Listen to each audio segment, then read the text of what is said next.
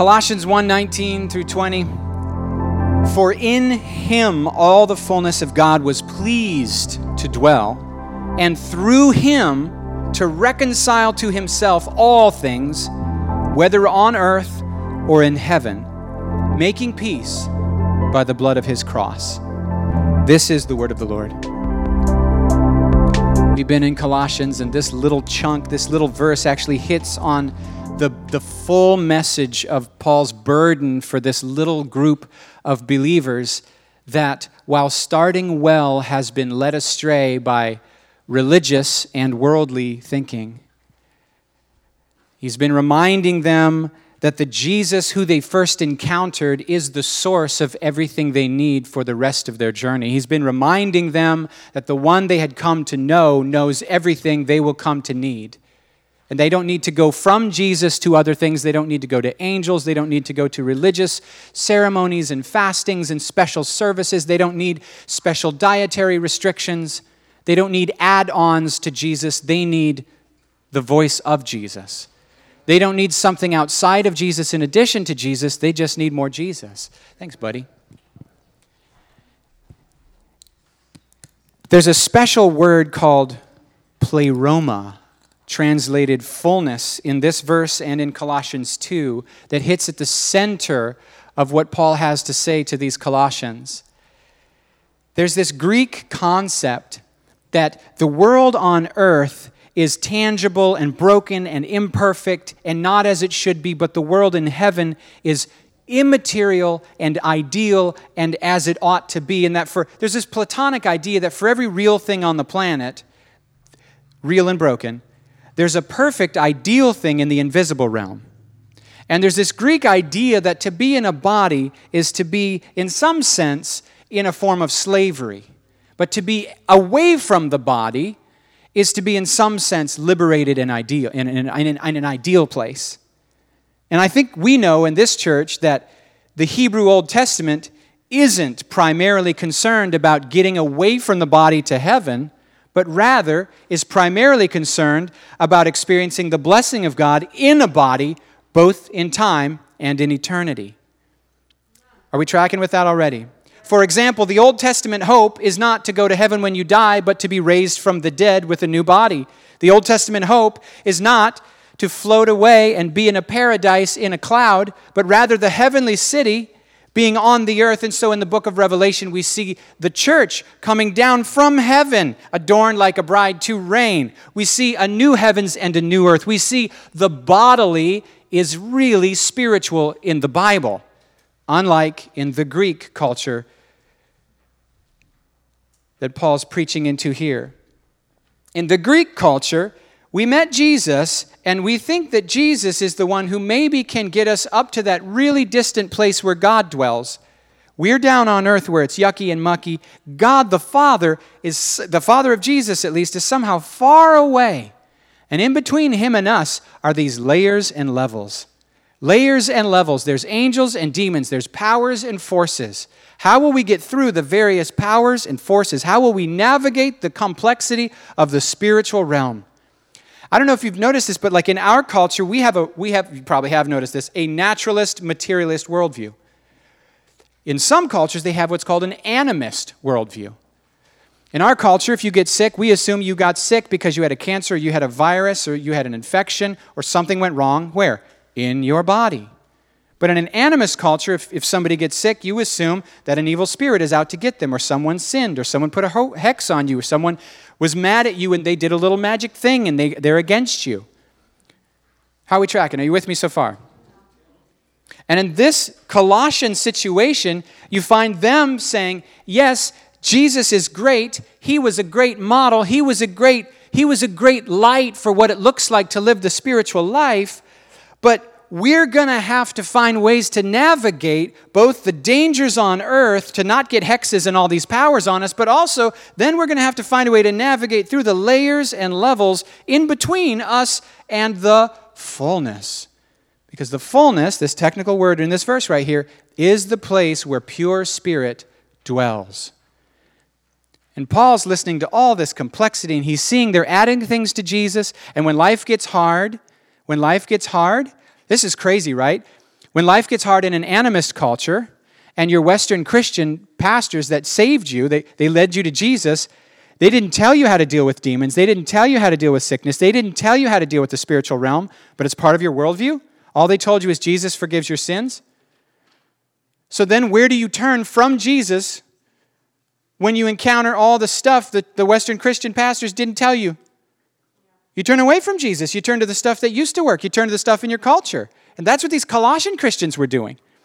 They're turning from Jesus to things to navigate the spiritual realm on earth because they don't understand who Jesus really is. And they're thinking, oh my word, I need special keys, I need codes, I need fastings, I need religious services, I don't have an anointing, I got to run to that guy's thing and have hands laid on me. I can't just go to him. And by the way, there's nothing wrong with getting hands laid on you, am I right? Laying on of hands is biblical. But I don't have what I need in Jesus. I got to get it through these special services and fastings and honoring certain holidays. And you guys, it's all. And Paul goes, actually, no, all those holidays were pointing toward Jesus. Don't you understand? Those were shadows. He's the light. That was partial, pointing toward the full. He's the fullness. So Paul comes out and he uses their word. And he says, don't you know that in him, in Jesus, all, that's a big word, all the fullness, this God that you think is way far away, up in heaven, that you can't access, so it's not practical, so down here on earth, you're on kind of your own.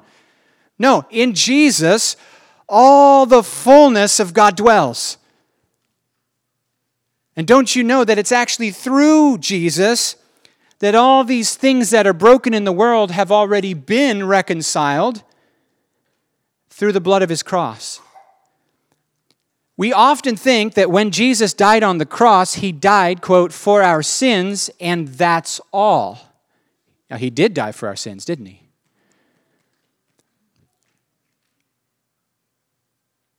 Why else did he die? Both for our sins and for our...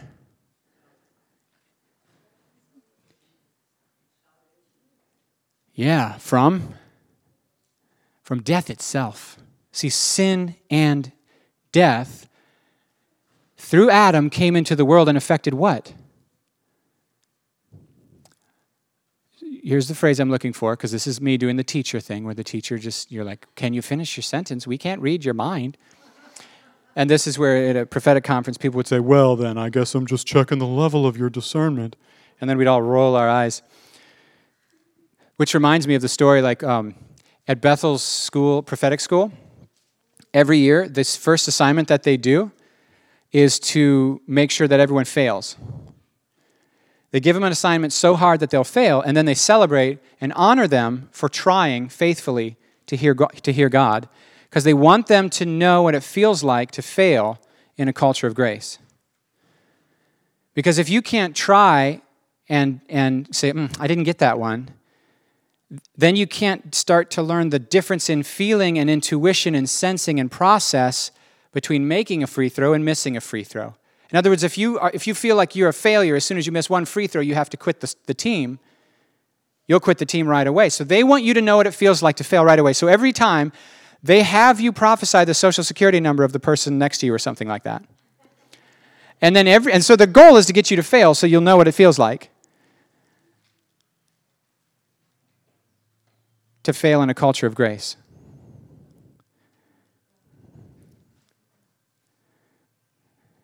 The goal is for you to know what it feels like to be an imperfect person in a culture that believes in you anyway. The goal, and here's the point of what I'm saying. Every year there's some jerk who gets it and prophesies their neighbor's social security number accurately. Every year.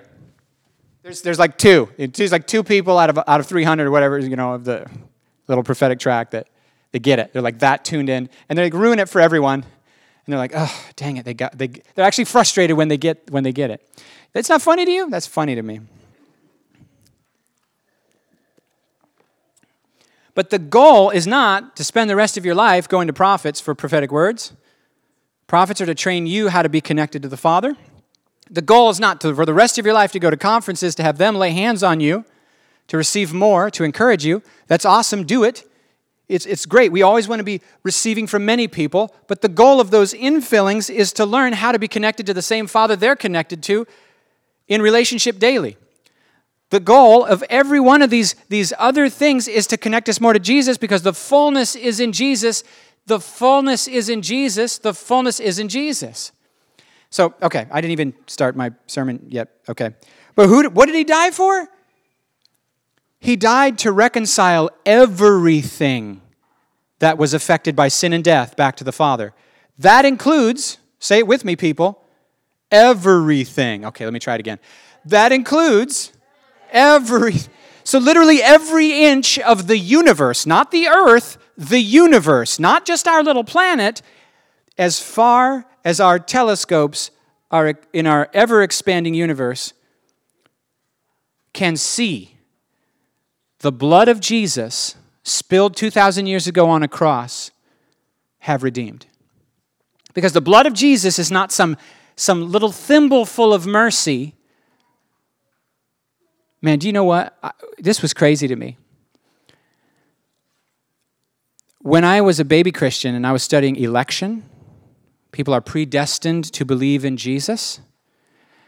I don't know if you bumped into those verses.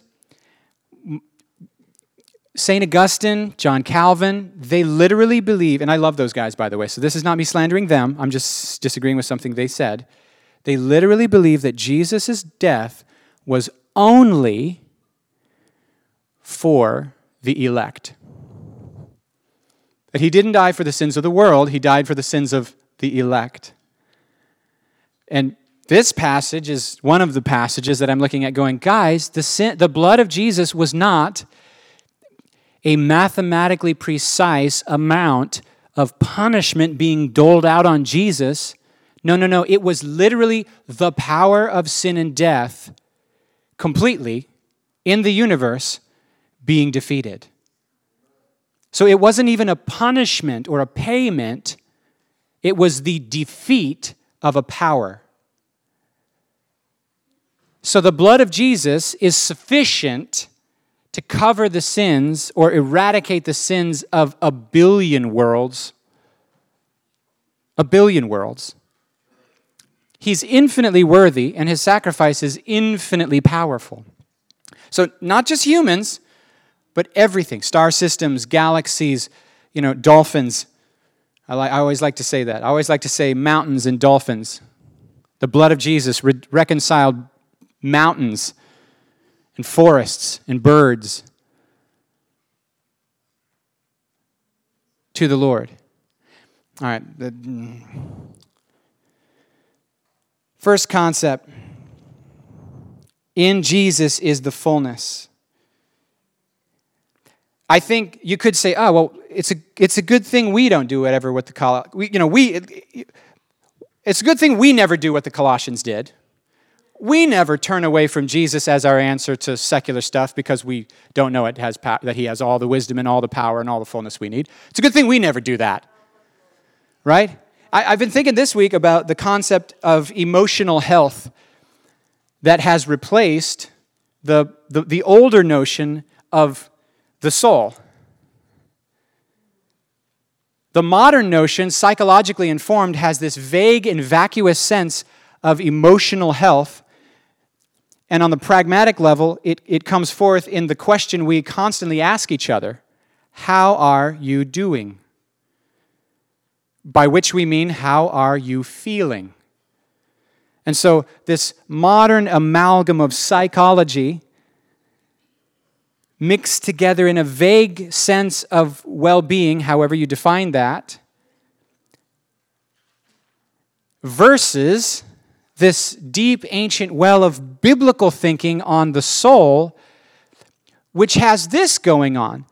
Your soul might be in agony, but you might be in the path of wholeness. But if somebody says, how are you? You'd say, terrible, and then think you're doing something wrong. But over here, how are you? Is the better question is, how goes it with your soul? And a valid answer is, I'm in lament, or I'm in waiting, I'm in mourning, I'm in rejoicing.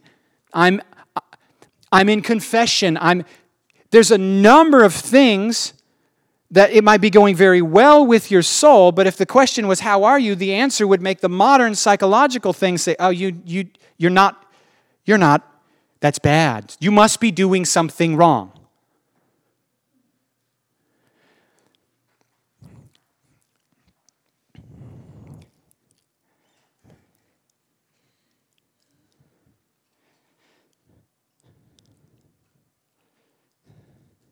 Just the other day, someone sent me a prophetic word, so-called, about things that had already been happening for a while. That's interesting, right? Agabus prophesied a thing that was to come, and when it came to pass, that's how you're like, whoa, that guy hears the Lord. But this prophetic word was about things currently happening. All you got to do is read the newspaper and then say, thus says the Lord. We got riots, and we got viruses and pandemics and stuff. And worse, the prophecy was from a devil. The person was like, I was praying and a devil showed up in my room and he said this, this, and this. And I just rolled my eyes. I'm like, really? This is who we're going to get our prophetic words from now, demons, on purpose? And we're going to even say it out loud in public? Please don't send me stuff like this, guys. What's up, right? The testimony of Jesus is the spirit of prophecy. Revelation 22, right? Or what is that? Revelation something.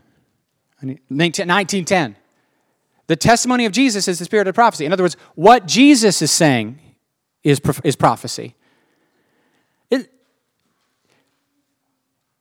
Does that not constitute a slight turning away from Jesus? If we're going to demons, am I speaking a different language this morning? But if in Jesus is the fullness, why would you like? And then why are Christians forwarding that? It's weird. That's strange. First off, you don't need to hear the Lord to see that there's riots and a pandemic and real crisis on our hands. So how's that a prophecy? And then secondly, I feel like I'm just haranguing. Okay. I want to hear from Jesus. You know, Jesus should be the center of our spiritual encounters. Jesus should be the center of our prayers. Jesus should be the center of our processing of life. Jesus should be at the center of like, okay, how are we as a culture? How are we as a community? Jesus should be at the center of our processing. That seems fairly obvious. Should I go on? Move on to the next point?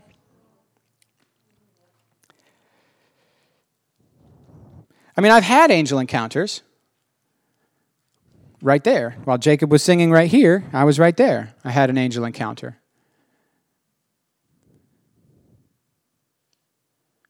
So I'm not saying we can't encounter angels. But what's the purpose of the encounter?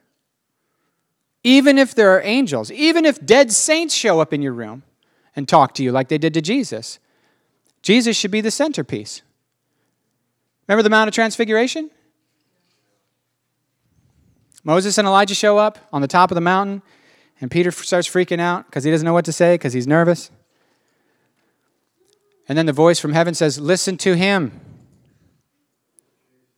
Yeah, to Jesus, which means Jesus should be the focus of our mountaintop experiences with God. I've also had dead people talk to me, which is a lot of fun. Should I delete that from the recording? I don't know.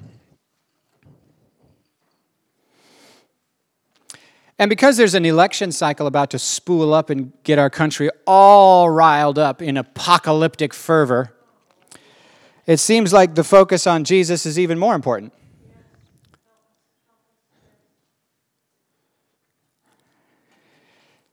In some cultures, like I said, the animistic focus, how do we get power to navigate our world? In their culture, it's, oh, you need the witch doctor's blessing, you need the right herbs and spices, you need the right keys and codes. But in ours, it's you need the right politicians and policies. That's our animism. That's our witch doctoring. And I'm going, no, Jesus is your answer. And over here, I'm going, no, Jesus is your answer. And you go, well, that's simplistic. No, I'm not being simplistic. Jesus actually has wisdom for the how to engage in a way that you don't get bitter and you don't demonize the opposing side of an issue. You can oppose me on an issue and you're not my enemy.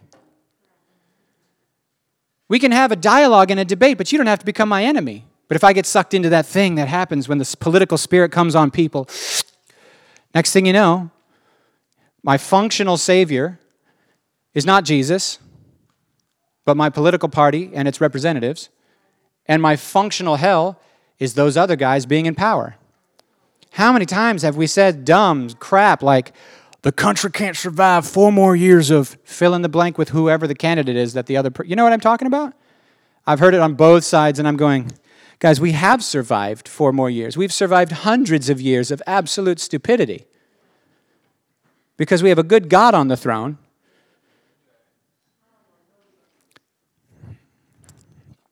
He just done meddling. Romans were required to say Caesar is Lord.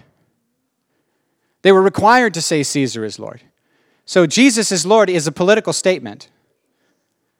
We're clear about that, right? Your baptism is your break with earthly politics. Because Caesar is no longer Lord for you. You know that, right? And they would have these messengers stand up and announce the good news of all that Caesar has done for you. You know what those announcers are called? Evangelists. Do you know what the announcement they were called? Evangelion. Gospel. The gospel. Christianity is explicitly political.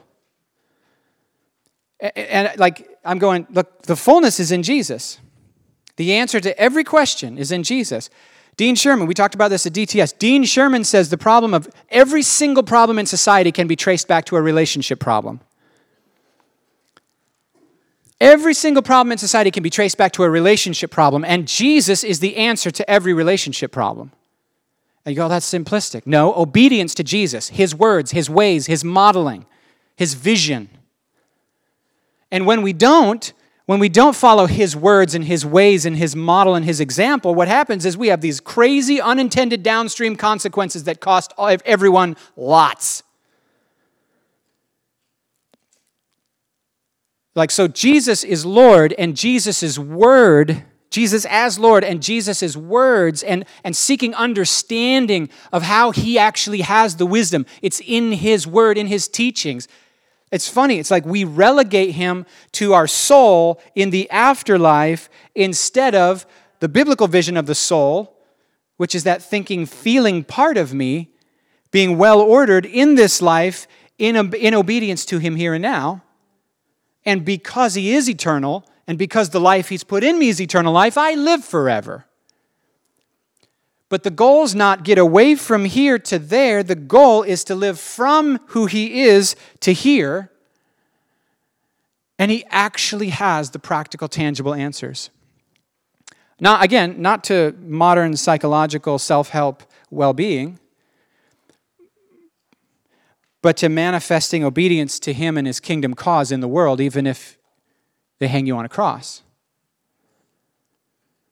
It's so counter to our modern idea.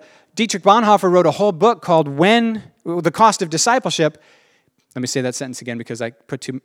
Have you ever noticed when I write, I put too many commas and I rearrange the sentence in an awkward order? I'll put oh, that's boring. You're not boring. You're beautiful. I'm weird. Okay.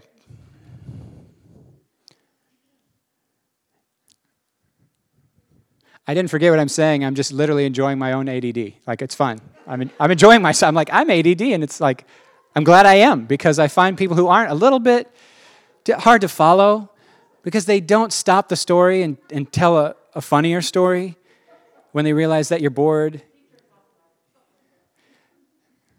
Thank you. Dietrich Bonhoeffer wrote a book called The Cost of Discipleship.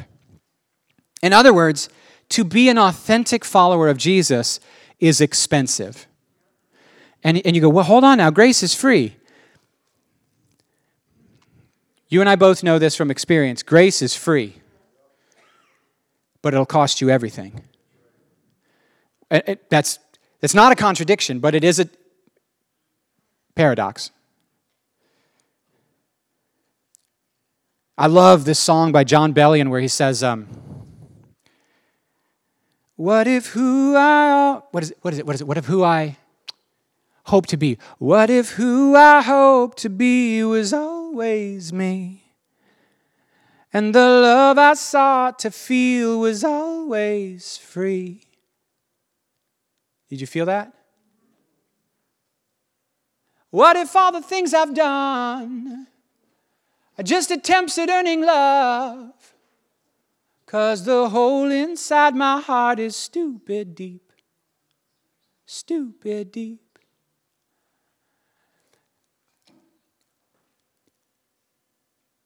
What if the love I'm longing to feel is perfectly free? But what if to allow myself to fully receive it means I have to make an expensive break with every other thing I'm trying to get love from? Can you feel that? So Dietrich Bonhoeffer wrote a book called The Cost of Discipleship, where he says, when Christ calls a man to follow him, he bids him come. Well, I'll put it this way. When Christ calls a man to follow him, he bids him come and die.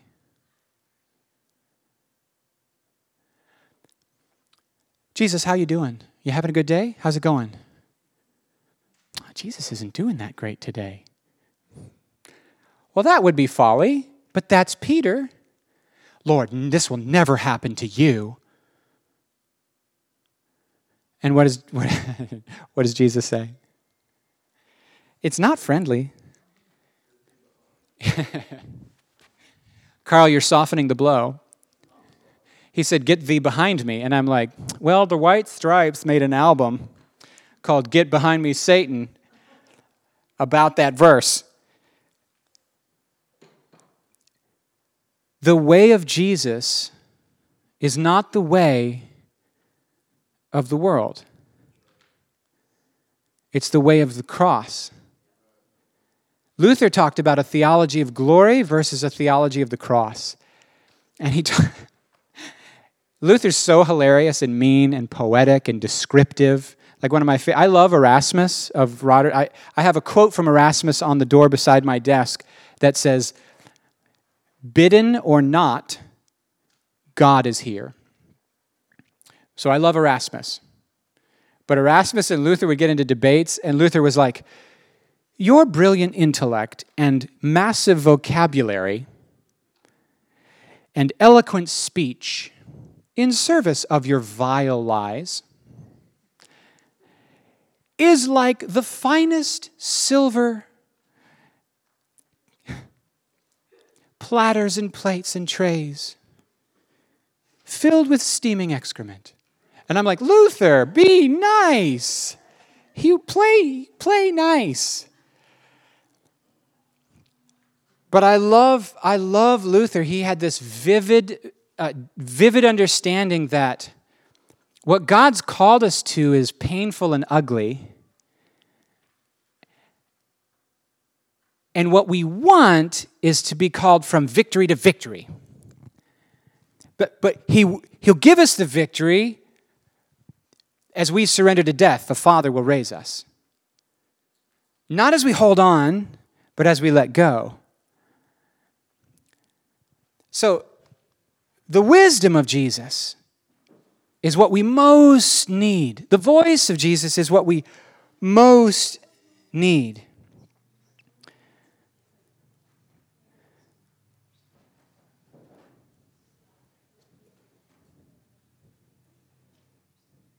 Okay, so Jesus died for everyone, everywhere, and it says he reconciled all things, God the Father, through Jesus to himself, right? See, I did it again with my paragraph sentence structure. So somebody could say, Pastor Tim, since God reconciled all things to himself through Jesus, does that mean everybody's going to heaven, everybody's going to be saved, regardless of what they do? Is universalism the truth? I have friends that I feel, I could be misreading them, but I have some friends that I feel believe in universalism. And you're going, why would even anyone, I can see it on Linda's face, why would anyone think that that's what that means? People have a choice. I mean, they can reject Jesus. You know what, I can see the wheel. Am I wrong? No, I don't always know how you think. I'm just saying. thought I saw a look. Does this mean everyone? And I think the correct response to that is, I wish. There's a church father named Origen. Have you ever heard of Origen? Not the word origin, but the man with an E at the end. He was one of the first men who got all these old manuscripts and copies of the Bible in its original languages, and he gathered them together, and he compared what they included and what they excluded, and he looked at the differences, and he was one of the first people to do the science of text criticism to try to get back to the original Bible as much as possible. He had such a passionate heart for God. He was constantly fasting and praying and seeking Jesus. I'm pretty sure he was the guy who... his situation, because of what Jesus said, if your eye offends you, pull it out, and if your hand offends you, cut it off, and he felt like he had a problem with lust, so he fixed it. So we're not dealing with a casual believer. We're not dealing with someone who's relaxed in his posture towards the Lord.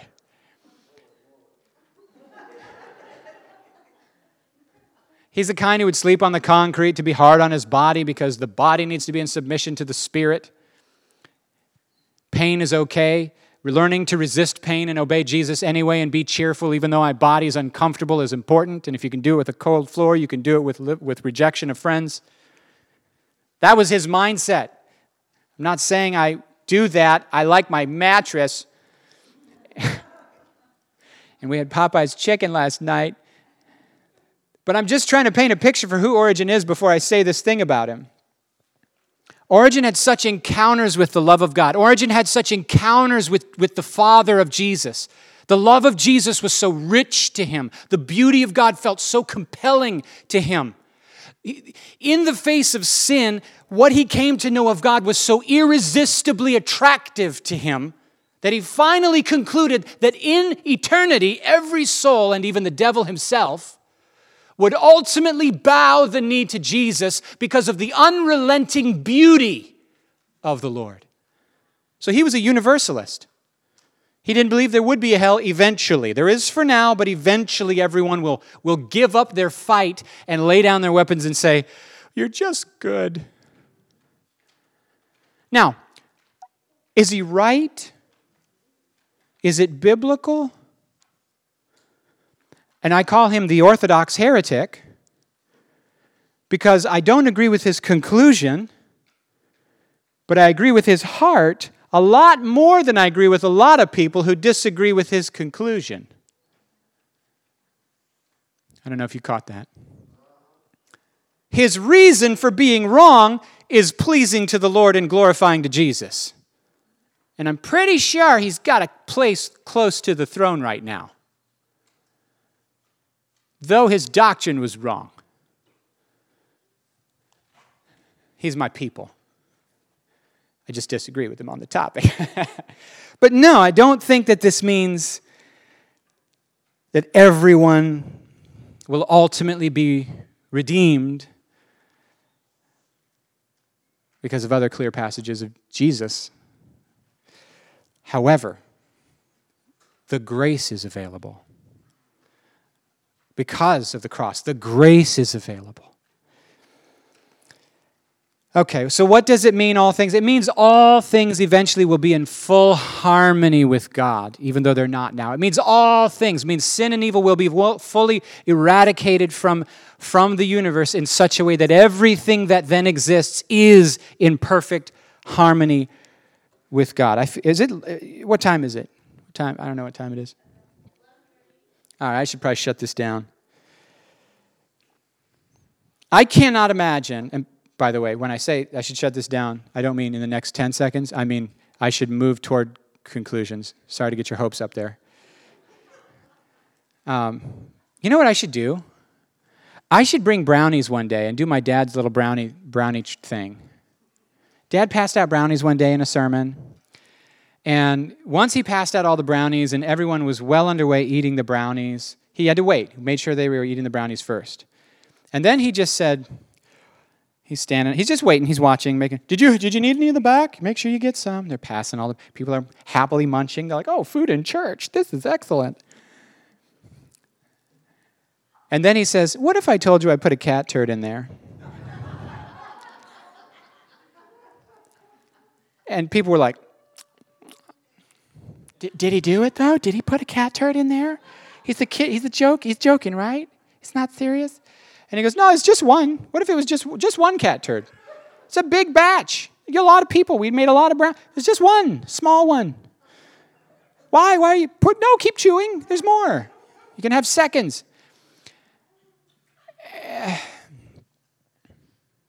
And then he said, how much cat turd tolerance should there be?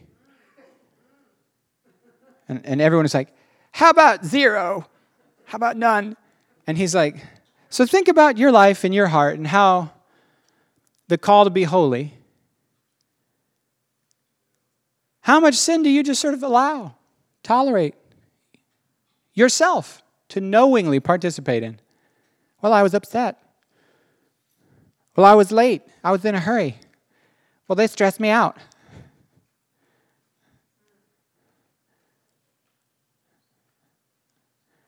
I don't know what the issue is. I'm just saying I thought it was a really great way to have an excuse to get brownies in church. Okay. I really can't hardly imagine a world with no sin. I can hardly imagine a world with 0 tolerance, no cat turds in anyone's brownie. I can't imagine it. Can you? I can't imagine. I can hardly imagine a world with no sin and death. It's really hard for my brain to. I try to imagine it. And I just think, too good to be true. Sounds like a fairy tale. Because this is all I've ever known. But it is the biblical vision. Well, I'm convinced it is the biblical gospel that all sin and death will be removed from the universe, and Jesus will rule as Lord and King forever. But it's really hard for me to imagine it, Eric. Let's single you out. Go ahead and stand for a time of prayer and blessing. It doesn't mean the service will be dismissing. I'm just saying. Holy Spirit, I'm just going to pray for a little bit, and then I'm going to turn it over, I think, to Doug. Holy Spirit, I thank you so much for this time together. I thank you so much for this service that's still going on, but we bless what you've said to us. We bless what you've stirred in our hearts. God, as we've been singing the songs, you've been speaking to every heart. You've been stirring things up. You've been listening to prayers, and there's been conversations with you. So we just give you a moment, God, to bring things back to our remembrance. Church, what is your takeaway from what the Lord's been doing in you so far?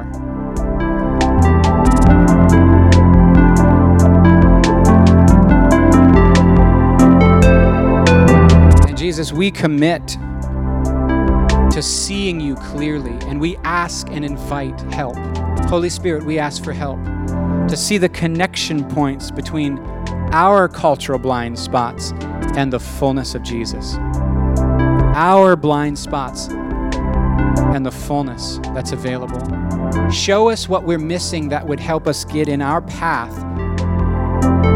of love, of cross-bearing, of truth-telling, of truth-living more than even telling.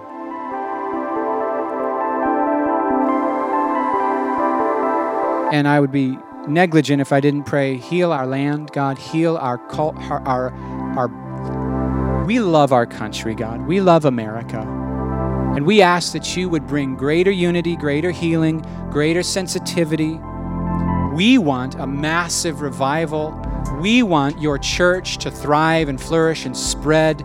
We believe that you are the hope of the world, and you've said then to us that we're the light of the world, and that feels daunting.